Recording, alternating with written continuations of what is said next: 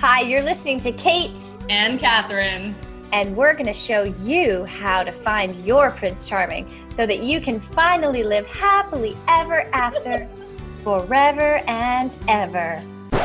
No. No. We are definitely not going to do that. We are sick of that story, and it's a lie. It is a lie. You're listening to The New Truth, a modern woman's guide to extraordinary love. We are going to show you how the fairy tale love story stops you from experiencing the love you truly desire. Listen to hear how to break free from sacrifice and struggle in relationship. And learn the new truth about love in a way that you've never heard it before. We're so happy you're here. Keep listening. All right, loves, episode 91 with Ahdri Kent. Thank you so much for being with us. And we are going to dive into the truth about people pleasing.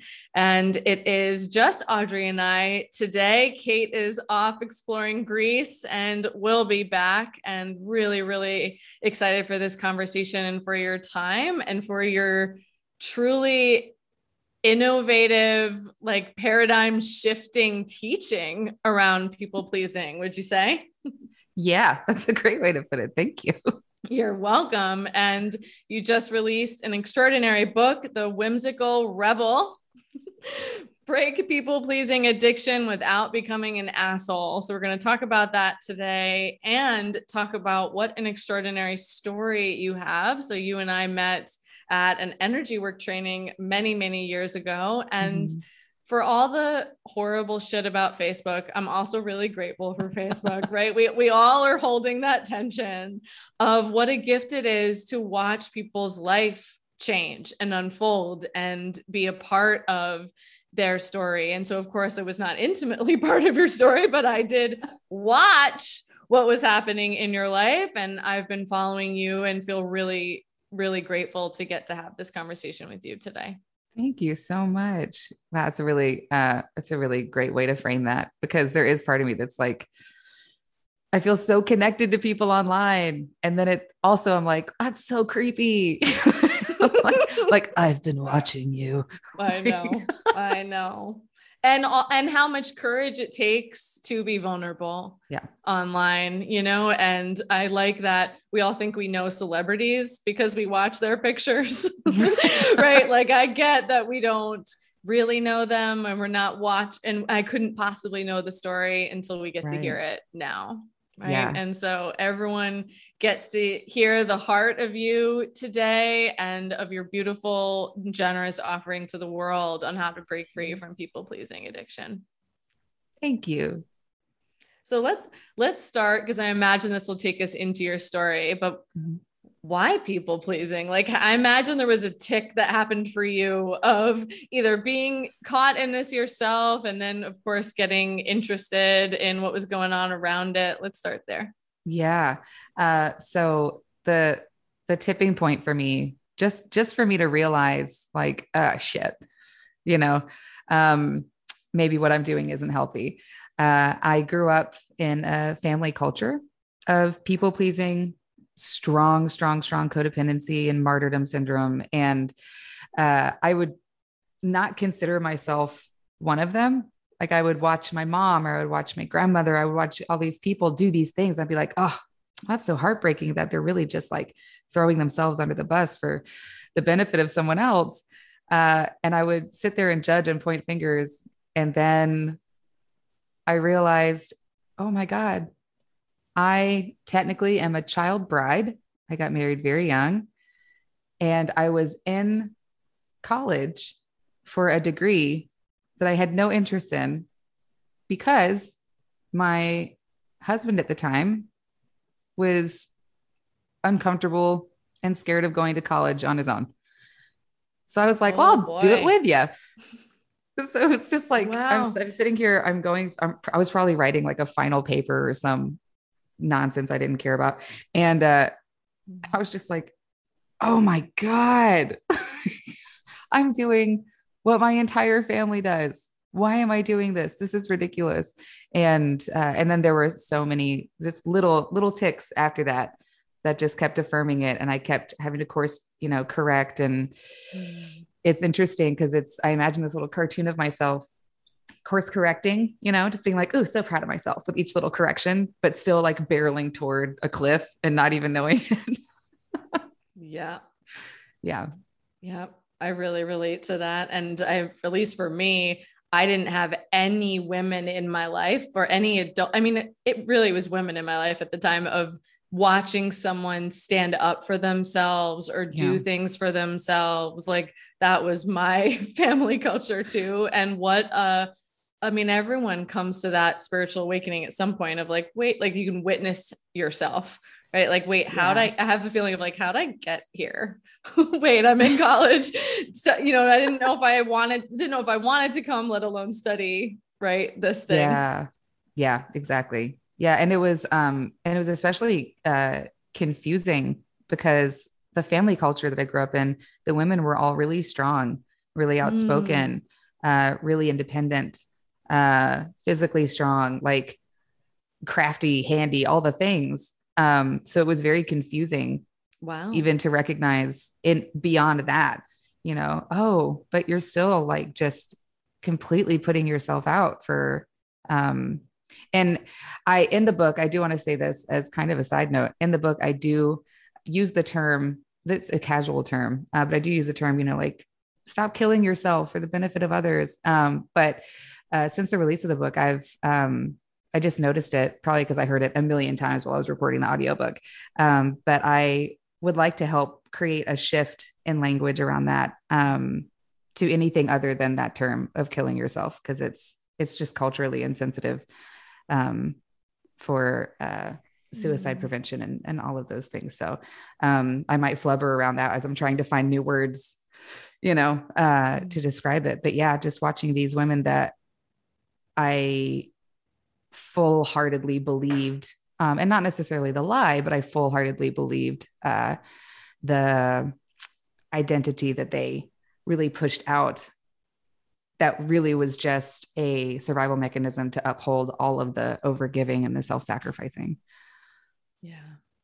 Thank you for that about the shift in language. And I was going to offer sacrifice, right? Sacrificing self, or just for me, my people pleasing felt like soul crushing, right? Like I got smaller and smaller and smaller with every decision of going against my intuitive truth or what I actually needed or wanted.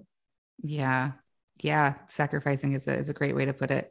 Convincing yourself that the self-gaslighting that we do to convince ourselves that, no, this is what I actually want, Say more about that. What does self-gaslighting sound like? Oh, let's paint a picture for people. Yeah, it's real cute. It's this thing where there's something that doesn't feel right, about what, even if it's just a simple decision, right? There's something that just doesn't feel right about it, but it's so blurry and you're not sure where the discomfort is coming from. So then you pick an easy passage that means that you barrel through. So you pick I'm just not dedicated enough, or, I'm just self-sabotaging if I worry about it too much, or all of the things that can be really motivational and beneficial when we look at things that way. But we use that same, suck it up, buttercup, self-gaslighting, push, push, push. And then before we know it, we are years into whatever decision that was.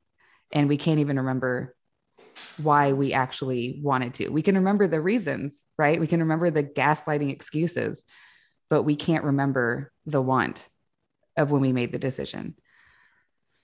If Kate were here, she'd bring in how many of her clients have said they knew on their wedding day, walking down the aisle, the sick feeling of this is not right, and went through it anyway. And so it's just so much. And what I've appreciated, at least what I've heard so far and reading some of your content, the clear compassion that you offer people when talking about this. And even before we hit record, we talked about how, and maybe we can go here for a moment, of like the myths of people pleasing and what you're like, the Yeah. new paradigm of people pleasing that you're taking a stand for, because even it sounds like we could self-gaslight ourselves by doing, I'm a people pleaser. Right? Like taking on that label can be Yeah. shaming too. So Yeah. what, let's like really do I want to reframe and like bust the myth of around people pleasing. Yes. Oh, that's so right. Using, and we use labels, God, so often, right? I was traveling abroad recently and having an incredible discussion with a person from Belgium. And uh, they were telling me, they were just like, wow, you Americans just have a label for everything. Like you have a personality type for everything, for every nuanced feeling. And you just have so much language around it. Doesn't that get exhausting? And I was like, yeah, but it helps us feel really seen. And after talking a bit about the distinction between our two languages of that, there in Flemish, there's only like one word for what we have like 7 words for, and there's not a nuance. So it's just kind of like, get to the point, get over it, you know? And once we got past kind of that bluntness and that understanding, they said, so wouldn't it be fair to say that you can use all of these labels as an excuse? And I was like, ouch, but yes. Like, I see you. And yes, absolutely. And it happens because there's this, well, I'm just a people pleaser. You know, it's just what I was born to be. It's just who I am. And there's that whole implication of there's no changing it. It's who I am. And alongside that comes all of the creating casual language around it, just like people have done with OCD, of when they're neat and tidy, they're like, oh, laugh about it. And like, oh, it's just my OCD. Like, no, it's a very real thing. It's a very physiological thing. And it's not the same at all. And you're not going to go find a quirky cup at Target, little mug that says, I'm such a people pleaser. Like, no, it's devastating. And it's not a personality type. It's not a personality trait. It's not even a personality disorder. And it's really important to me, which is why the word addiction is on the front of the book, which can be incredibly triggering for some people. But it's so important for me to have this held and looked at as a behavioral addiction. No different than sex addiction, gambling, shopping, eating, like any kind of behavioral addiction where you find a way to manufacture dopamine. You find a way to create that survival mechanism, that hit, and then that's what you use throughout your life. And people pleasing, it's hard for, I think, others to distinguish it as a behavioral addiction or even with the word addiction, because it's hard to pinpoint the path of destruction, because the path of destruction is just the addict in people pleasing, because outwardly it seems to benefit everyone else, right? And the path of destruction, besides really twisted, manipulated relationships, the path of destruction is simply sustained by the victim itself or the addict itself. So it ends up being kind of an eye roll conversation sometimes, like, oh, that's not the same. Like, okay, but it really is, because if I'm substituting something that I need to be looking at, if my world is shaken up and I'm triggered into a survival mechanism, I'm going to reach for that hit of needing to feel liked and loved. And it's just no different. I'm thinking about, well, one, I identify as an addict. I'm sober 12 years now. And so thank you. I know all about the soul crushing behavior patterns. And as someone who actually found relief through the naming of love addiction, right? Yes. Like no one at the time knew how to help me around that. It was just like, why can't you just stop with this person? Like, why do you keep going back to them? And just then stop. I feel more and more shame about it. And then I met a beautiful relationship coach who just was like, oh, this is love addiction and there's a path of healing. Yeah. And there's probably a difference between the individual who every once in a while like does the little give in, go against my intuition, and then the person who literally like and this is for me codependency, right? Like the never operating from a sense of self, which is what prevents any ability. Like the person, well, I don't even know what I need. I don't even know what I want. I don't even know what I like. I don't even know my whole life has been doing for others or filtering through external referencing. So I have goosebumps actually, hearing you just like put the like stake in the ground of this is a behavioral addiction and you can reclaim your life and there's a path of recovery for you essentially. Exactly. Right. Yeah. It's, there's even one of the stories in the book, is my favorite color, a rainbow, because something that, in my past coaching business, something that my clients consistently, no matter where they were coming from in life, no matter which type of people pleaser they were, a consistent thing that would come out of their mouths is, I don't even know what my favorite color is. And it's just when you're in that, especially depending on where you're at on the spectrum, of the types of people pleasing or the depth of your addiction, when you are existing solely in that survival mechanism of, it's okay, I don't really have to look at things. I don't really have to look at my deep, deep, deep need to control the uncontrollable because I have this pot of dopamine that I can just dip into. I can just overgive here, overgive there. I can just create and manipulate people's perceptions of me. And I can create how the world sees me. And I can do all these things. And really, you're just walking around with this cardboard cutout of yourself that's not you, because it's just been this defense mechanism, like this armor with like a smiling face. And you haven't been able to sit with yourself long enough to know anything about yourself.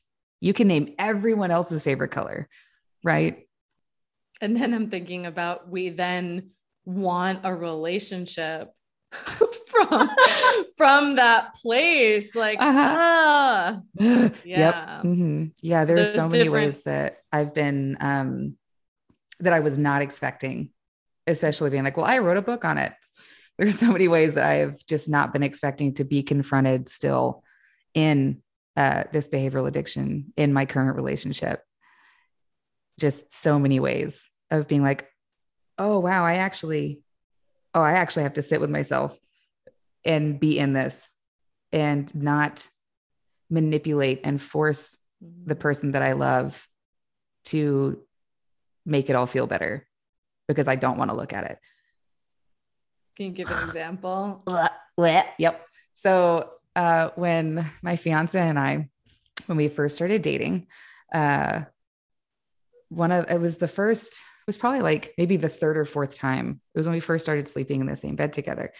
And in my past relationships, I was like a cuddle muffin, like just right. Obviously I was like a human pit bull. I was like, just touch me and make me feel like I'm connected and loved at all times, even when I'm sleeping.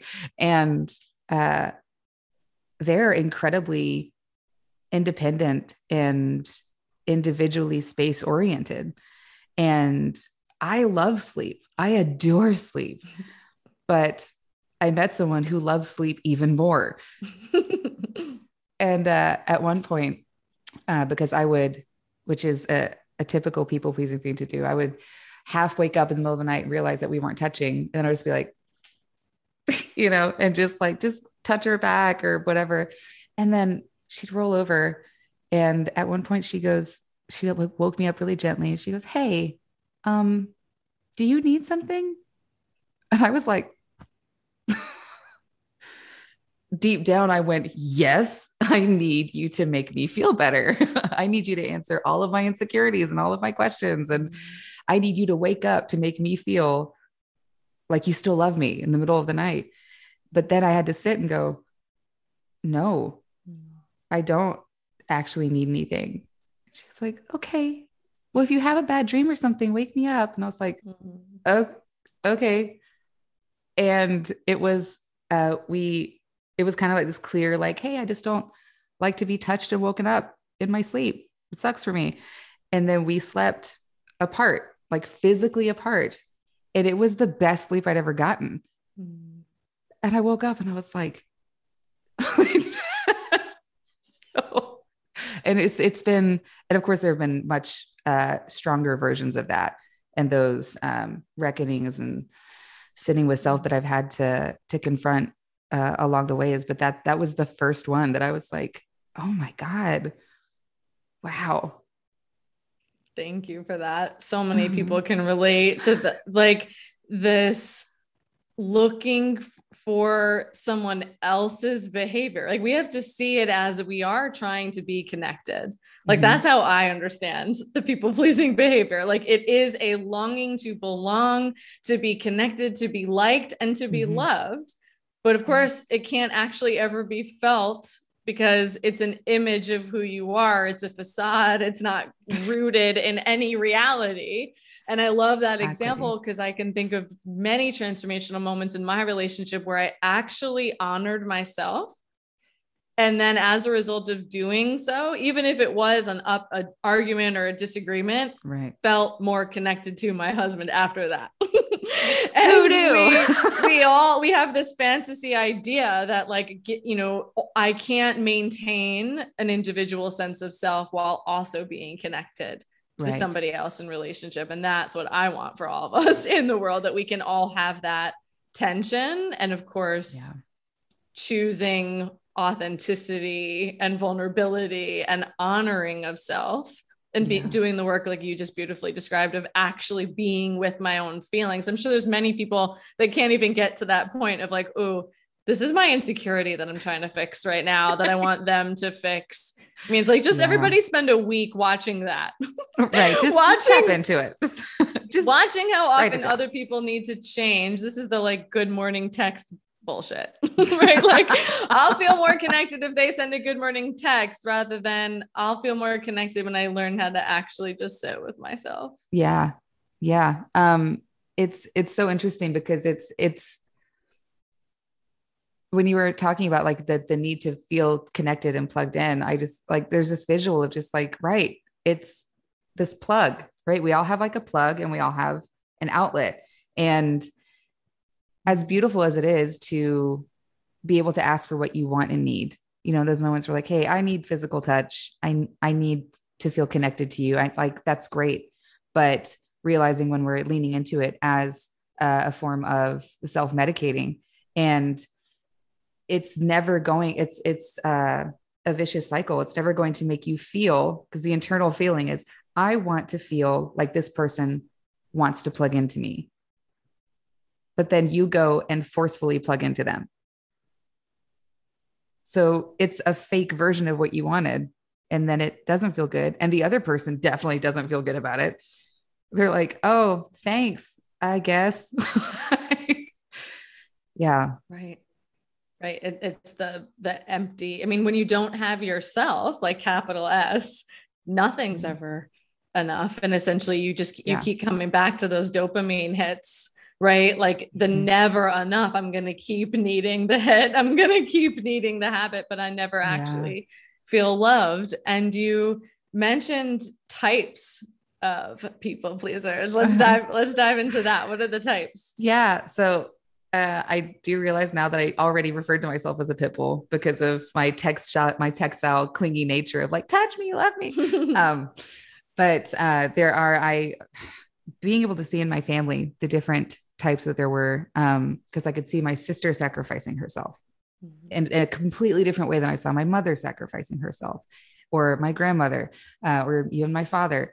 And when it finally came to me realizing that, I'm part of that too, I realized that even I was completely different. And I ended up creating a quiz to find out what type of people pleaser you are, because there is a spectrum.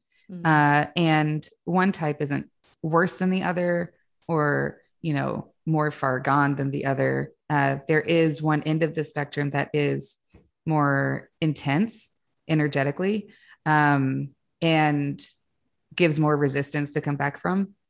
And then there's the other side. So it kind of goes from the societal norm of a people pleaser, or a doormat, or a yes man, you know, and I called that one the mouse.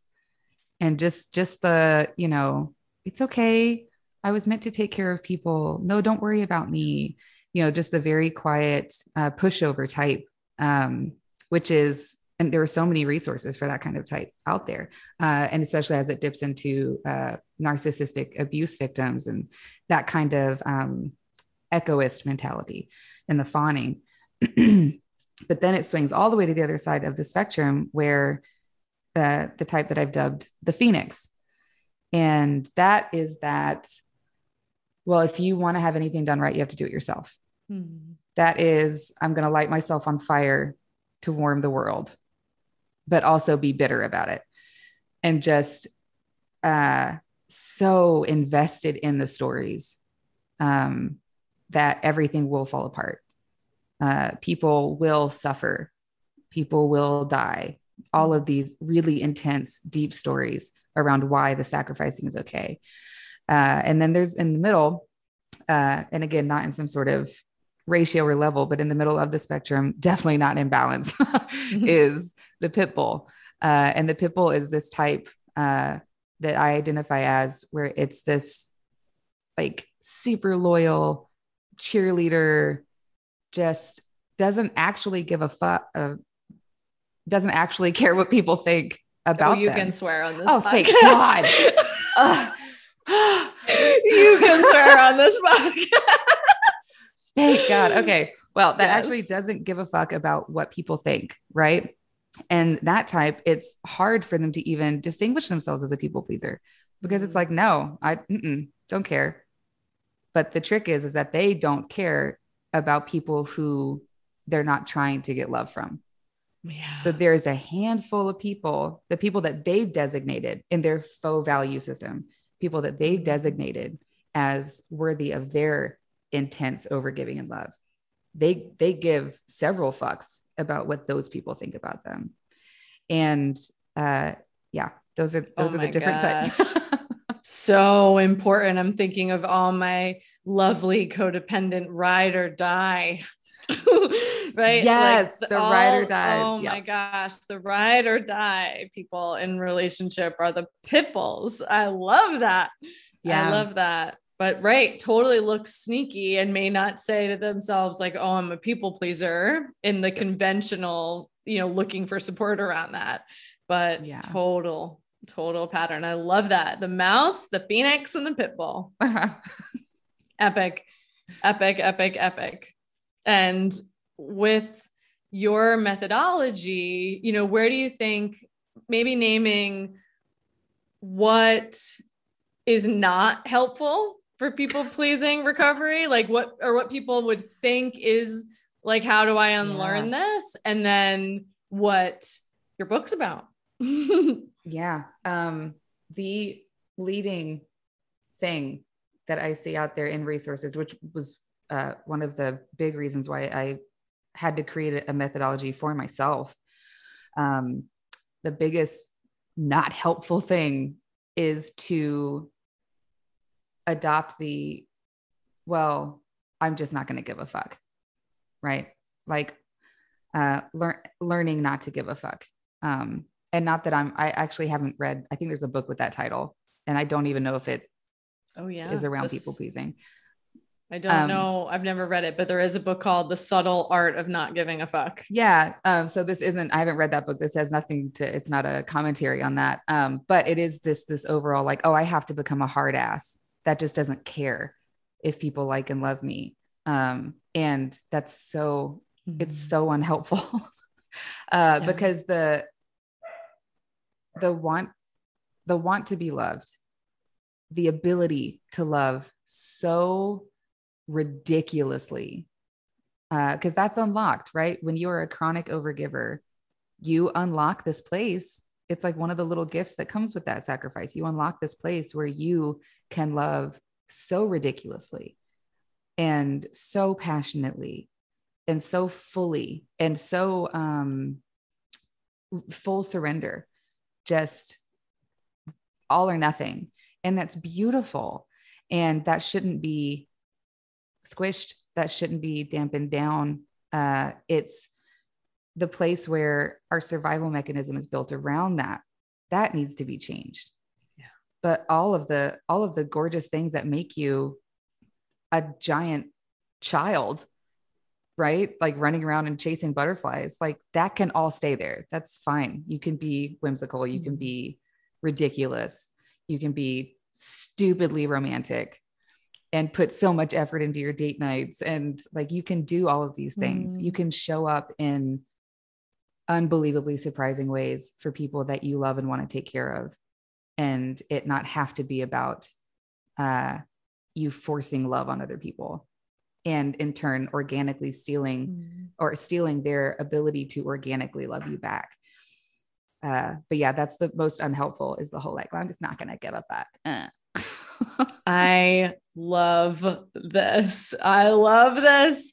I'm thinking of one of my mentors, actually, when talking about addiction once, said, you are not bigger than your biology. And it was one of the most humbling things that I'd ever heard around just being human, and how often we try and outthink our physiology. Or when I'm working with couples, like if you're stressed out, you do go to bed angry, because trying to keep talking from a stressed out place is not actually helpful to you or your relationship, right? Get regulated, learn how to calm down. And the biology is we are wired to connect. We are wired to love and be loved, but we get to do it from the place of self-honoring and authenticity, rather than shape-shifting, sacrificing, or making somebody else's needs more important than our own. Yeah. The shape-shifting is that's exactly the point of it. Is when we try to convince ourselves like, oh, well, I'll just be this way. But like, that's not who you are. Right. You know? And so you're shape-shifting and you're just putting on a different disguise. And that's going to be exhausting too, because now you're denying yourself your addiction and you're under-resourced. Right. So now you're just fucking miserable. Like that's right. It's no different than, tackling food addiction. You don't have to learn to not like food. Like you don't have to suddenly not get excited about pasta or whatever your favorite food is. You have to conquer the part and drive into recovery with love, the part of you that uses what you like in food and the comfort of it as a means of survival. Right. Yeah. And the acting like we're not going to care. I just love that. Like, we are going to care. We do care deeply about being loved and being cared about back, but we get to do it now. I mean, there is nothing like was part of why I became a relationship coach. There is nothing like being seen and known and understood and loved for who you actually are. And having someone want to stick around for that. Right. Yeah. That sure beats out maybe having 50 people really enjoy the facade of the self-sacrifice. Yeah. Right. Yeah. And there's so much, it's a different kind of energy output, right? Very much. When you're putting out energy to hold up this cardboard cutout of yourself, it's this negative, churning, anxious, frenetic, just it's a tense energy. But if you're using energy to develop and foster your own identity, when you're using this energy to have hard conversations, when you're using this energy to do big things, like it's different. It's still a big energy, but it's completely different. And it's a reciprocal energy at that point, instead of it just being like exhausting use of energy. Yeah. So any other myths we have to break about unhelpful people-pleasing recovery besides the thinking you can just get to a point of where you don't care at all? Where you just don't care.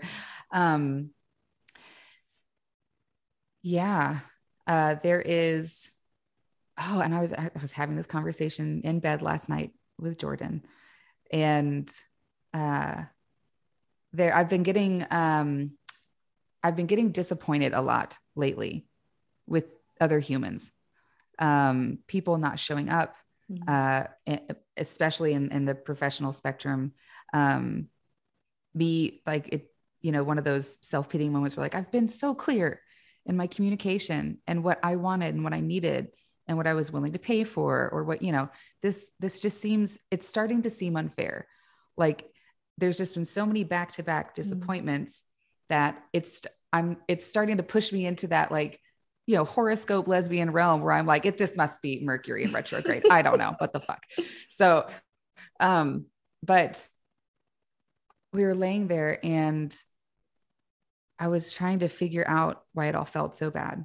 And, Jordan was relating to me, and telling me that she was sad for my heart, that they were worried that little bits of jadedness would start to leak in, little bits of not wanting to trust people, little bits of, really little bits of believing my standards were the problem. And because I can start, when you start trying to figure these things out, you're like, oh, maybe I'm asking too much, right? Maybe I'm just full of myself and I need to get the fuck over it and be happy, because maybe this level of quality would be fine for someone else, but I'm just making it a big deal or whatever.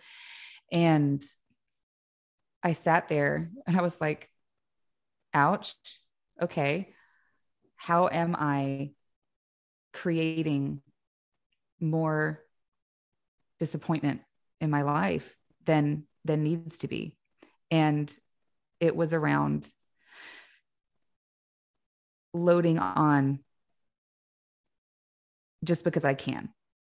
So, for instance, there is the special edition launch of this book where I was creating this beautiful special edition copy. It was cloth bound, foil, embossing, like all the things. And last night, I just decided, with the help of my partner, that, I've created this huge thing that's been a constant problem. It's been backed up. I had a graphic designer quit with the words, and I quote, "I'm out." Oh man. Not a people pleaser. And one of those things was one of the plates that I was spinning. And I was like, oh, I created this disappointment just because I could. Just because I have the money and the resources to make this thing happen. I realized that I had married what I call a passion pole, instead of just dating it wildly and letting it expire when it needed to and move on, because it moved on. And instead I was just driving it home, being like, no, this is what I wanted. This is what I need to get. And it starts to question everything. It starts to make me question humanity, people, quality control, integrity. It starts to make me question my own integrity, my own standards, when really it was just, I married a standard. I married a passion pole, and I was trying to force it to happen. Why? Because I promised people, because I sold a digital promise of a signed special edition. And so I think the second biggest thing is to recognize when you're questioning your standards, because that's shaky ground at first for breaking people-pleasing addiction, right? Like you come out and you use your big voice and you're like, no, this is what I need. And then it's going to get shaken up. It's going to get shut down. It's not going to come out the way you wanted it to. And it's going to scare you. And several times it's going to scare you back into your pocket of comfort, So I guess, more simply put, the success of your communication is not measured by the outcome. So the success of anything you do in your life isn't actually measured by the outcome. Did you do what you set out to do? Holy shit. There are like 15 teaching points inside everything that you just said. Not a concise answer. I apologize. No, it was perfect. It was so perfect. So much. I mean, first, when I think of dating, everyone measures by whether or not they get what they want rather than who they're becoming. So that was perfect. We say we date for growth, not Yeah. outcome, right? We Yeah. live for our growth. We live for who we become as a result of staying Exactly. true to ourselves, Yeah. not backing It's down. like, oh, but I made this avatar of my Right. perfect partner and it's not Right. fulfilling these little things. Yeah. Right. And how often, if I don't immediately, I mean, there's a joke right now with all of my clients, very lovingly. She sends me a message. She's like, I understand that I've been online dating for 24 hours and I want to quit. And I'm just calling myself out that like it's been 24 hours. But that kind of, now we're in the dopamine hits, right? Like the meditation, the mindfulness, the actual healing of not reaching for the thing because I can't tolerate the discomfort. Yeah. And how many women, and I, my God, I did this, right? Since I'm impatient as fuck, right? If I don't get what I want immediately, I lower my standards. And I think that's the answer rather than holding true. And I think if I'm hearing you correctly, you're still holding to do the book, this whole thing in the way you want, right? You're just letting go of how, like, I think I need the takeaway. Yeah. The takeaway for that is I had stuck true to my story of this is how I'm doing this book. And so many complications. And I never lowered the standard.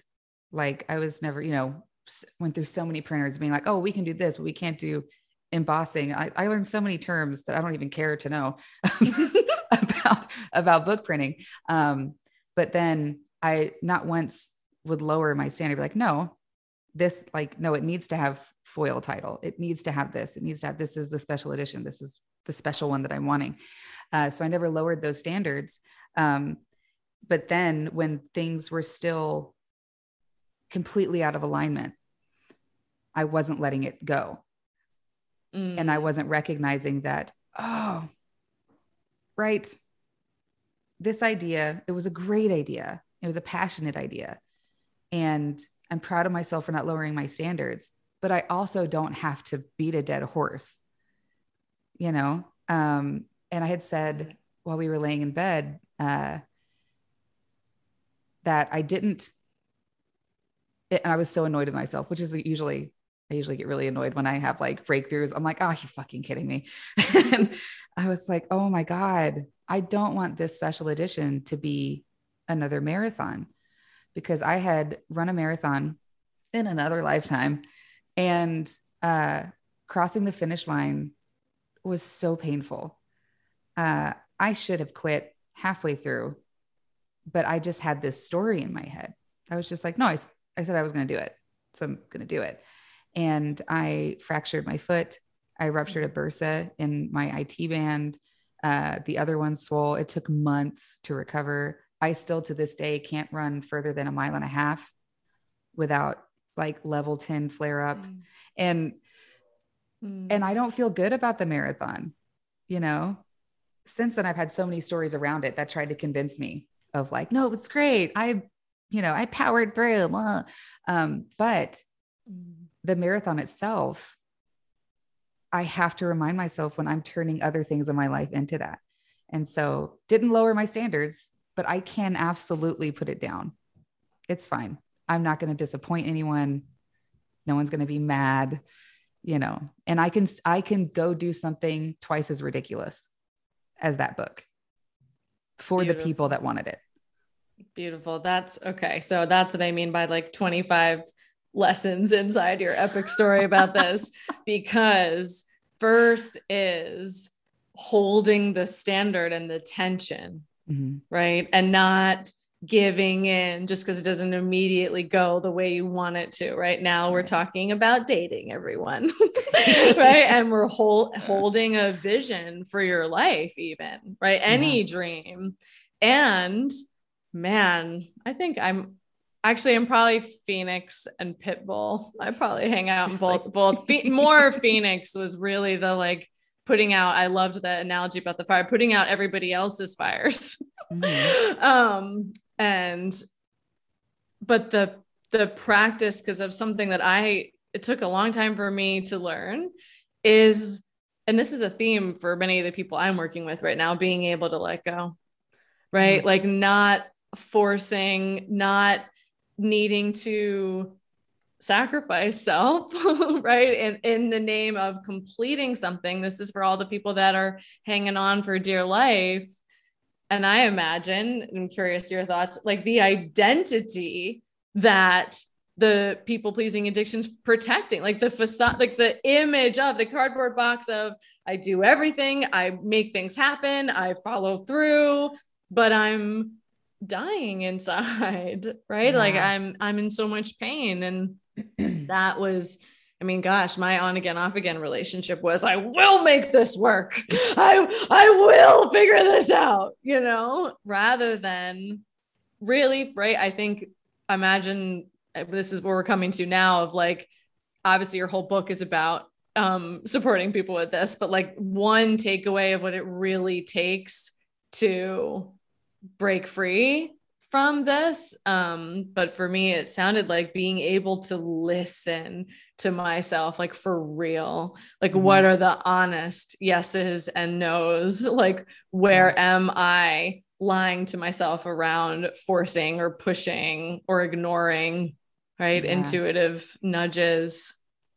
Yeah. Because of course you got the whole book that everyone's going to go run and get, but we did 2 epic myths. What's like one, like real you want to bring home for people for what it takes to heal? Yeah. It is the constant checking in with your own integrity. It is and getting, because there's so many stories, right? That we fully gaslight ourselves into, we fully believe, because they're holding up our survival. So they're not just strong stories. Like they have to be, like, they're so strong. And really being able to be in check and have the patience, right? Have the stamina, which takes time and it builds it up. And like I said, you're going to get scared back into the little box constantly, but having the stamina to come back out and try again and be able to get through the layers of the stories, get through the first initial line of questioning. Like, is this really what I want? Which is going to have an initial, 3 or 4 or however many stories you have. Well, of course it is because of this. But all of those becauses are going to have someone else tied to it, right? They're going to have, of course I'm happy in this relationship because I love him. Of course I'm happy where I'm at because I'm great at my job, or like, it's going to have something to do with someone other than yourself. Even though we trick ourselves into thinking, no, I'm at the front of that sentence because I love him. Nope. And having the stamina to get through the layers until you get to the answers that are solely about you. And where did those stand? Right. And how are those out of integrity with everything that you're building around you? And it takes stamina and it's scary and it sucks. And sometimes we gladly go back in the box because, we're like, hey, I've been out in this all day. I'm fucking tired. I'm going to go back in the box for a bit because that was painful. And I went through so many of those moments with my last 2 relationships, but especially my last relationship of just like, I'm going to make it work because I fucking said I would. I was in that relationship for 11 years and I would come out, and in probably the last 3 years of it, I would come out of my box and I would start to pick at those things. So is this what I actually want? Am I actually happy? Mm-hmm. If I believed all the stories of why I am happy, why do I still feel this crushing weight? And everywhere I look, I'm not seeing an answer. So, and I would do those things where I would come out of the box and I would exhaust myself, wouldn't find the answer, but I knew that it was so uncomfortable and it felt like exercising, right? It was just so uncomfortable and I didn't get the answer. And I would go back in my box and just promise to come back out the next day and keep digging, maybe go back in the box for an anniversary dinner or a birthday trip or a time with family. But then on the in-betweens, get the strength, come back out, ask the hard questions till I got down to the answers and the becauses that were just about me. And that's when it feels like you're just pulling the pin on a grenade, like on your own turf. You're like, well, so now there's just two things. There's my integrity and there's blowing up my entire life. And that even the simplest things, when you're breaking this behavioral addiction, it can feel that intense. Yeah. Like, even if it's not a relationship falling apart, or it's not, quitting your career or whatever, no matter the choice, it can feel that big, and it's okay for it to feel that big. I forgot what question I was answering. It's okay. We asked, what's the first step of breaking this? And you named it. And I just am like resting with, well, one, I'm really receiving your courage and all the huge decisions you have made to take a stand for your integrity. And I was thinking about that this is the permission, right, for all women. And that's what for all people who want to break free from people pleasing addiction, like your book, like this gift that's now going to be able to reach the hands of so many, to say, like, one, you're not alone, right? Which is the most healing thing that we can say to someone. Two, this is not a personality defect. I mean, that's how I feel about codependency in general, right? Like, this is not your fault, right? There's nothing wrong with you. And you're not going to find yourself in the eyes of someone else, right? Or in the behavior that you have to give yourself up in order to connect with someone, in order to be loved. And when you said the questions, or answering the questions solely for yourself, I was thinking about like the SOLELY and SOUL, like the soul of who you are, which is found only inside your integrity. Yeah, right? Absolutely. Yeah. That's such an important thing to remember, that there's nothing wrong with you, right? It's everybody, everyone. I will pay $1 million to someone who can find someone that this is not true for. Right. Don't hold me to that. But everyone is just this gorgeous little human, right? With a span of time between when they're born and when they actually get to take autonomy of their life. And in between then, it's all the traumas. It's all and trauma being the worst thing that's ever happened to you personally, not stacked up against other people's traumas. It's the traumas, it's the experiences, it's even all the amazing good things. It's all the different interpretations and experiences that you've got to have so far with love or disappointment or grief or excitement. And all of those things, you as a human are going to develop a survival mechanism, period. Every single human does it. And there's just so many kinds. There's so many kinds. And if your particular kind is people pleasing, cool.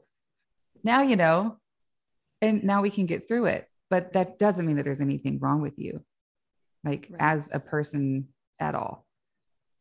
Right. Over and over and over again. We'll keep saying it.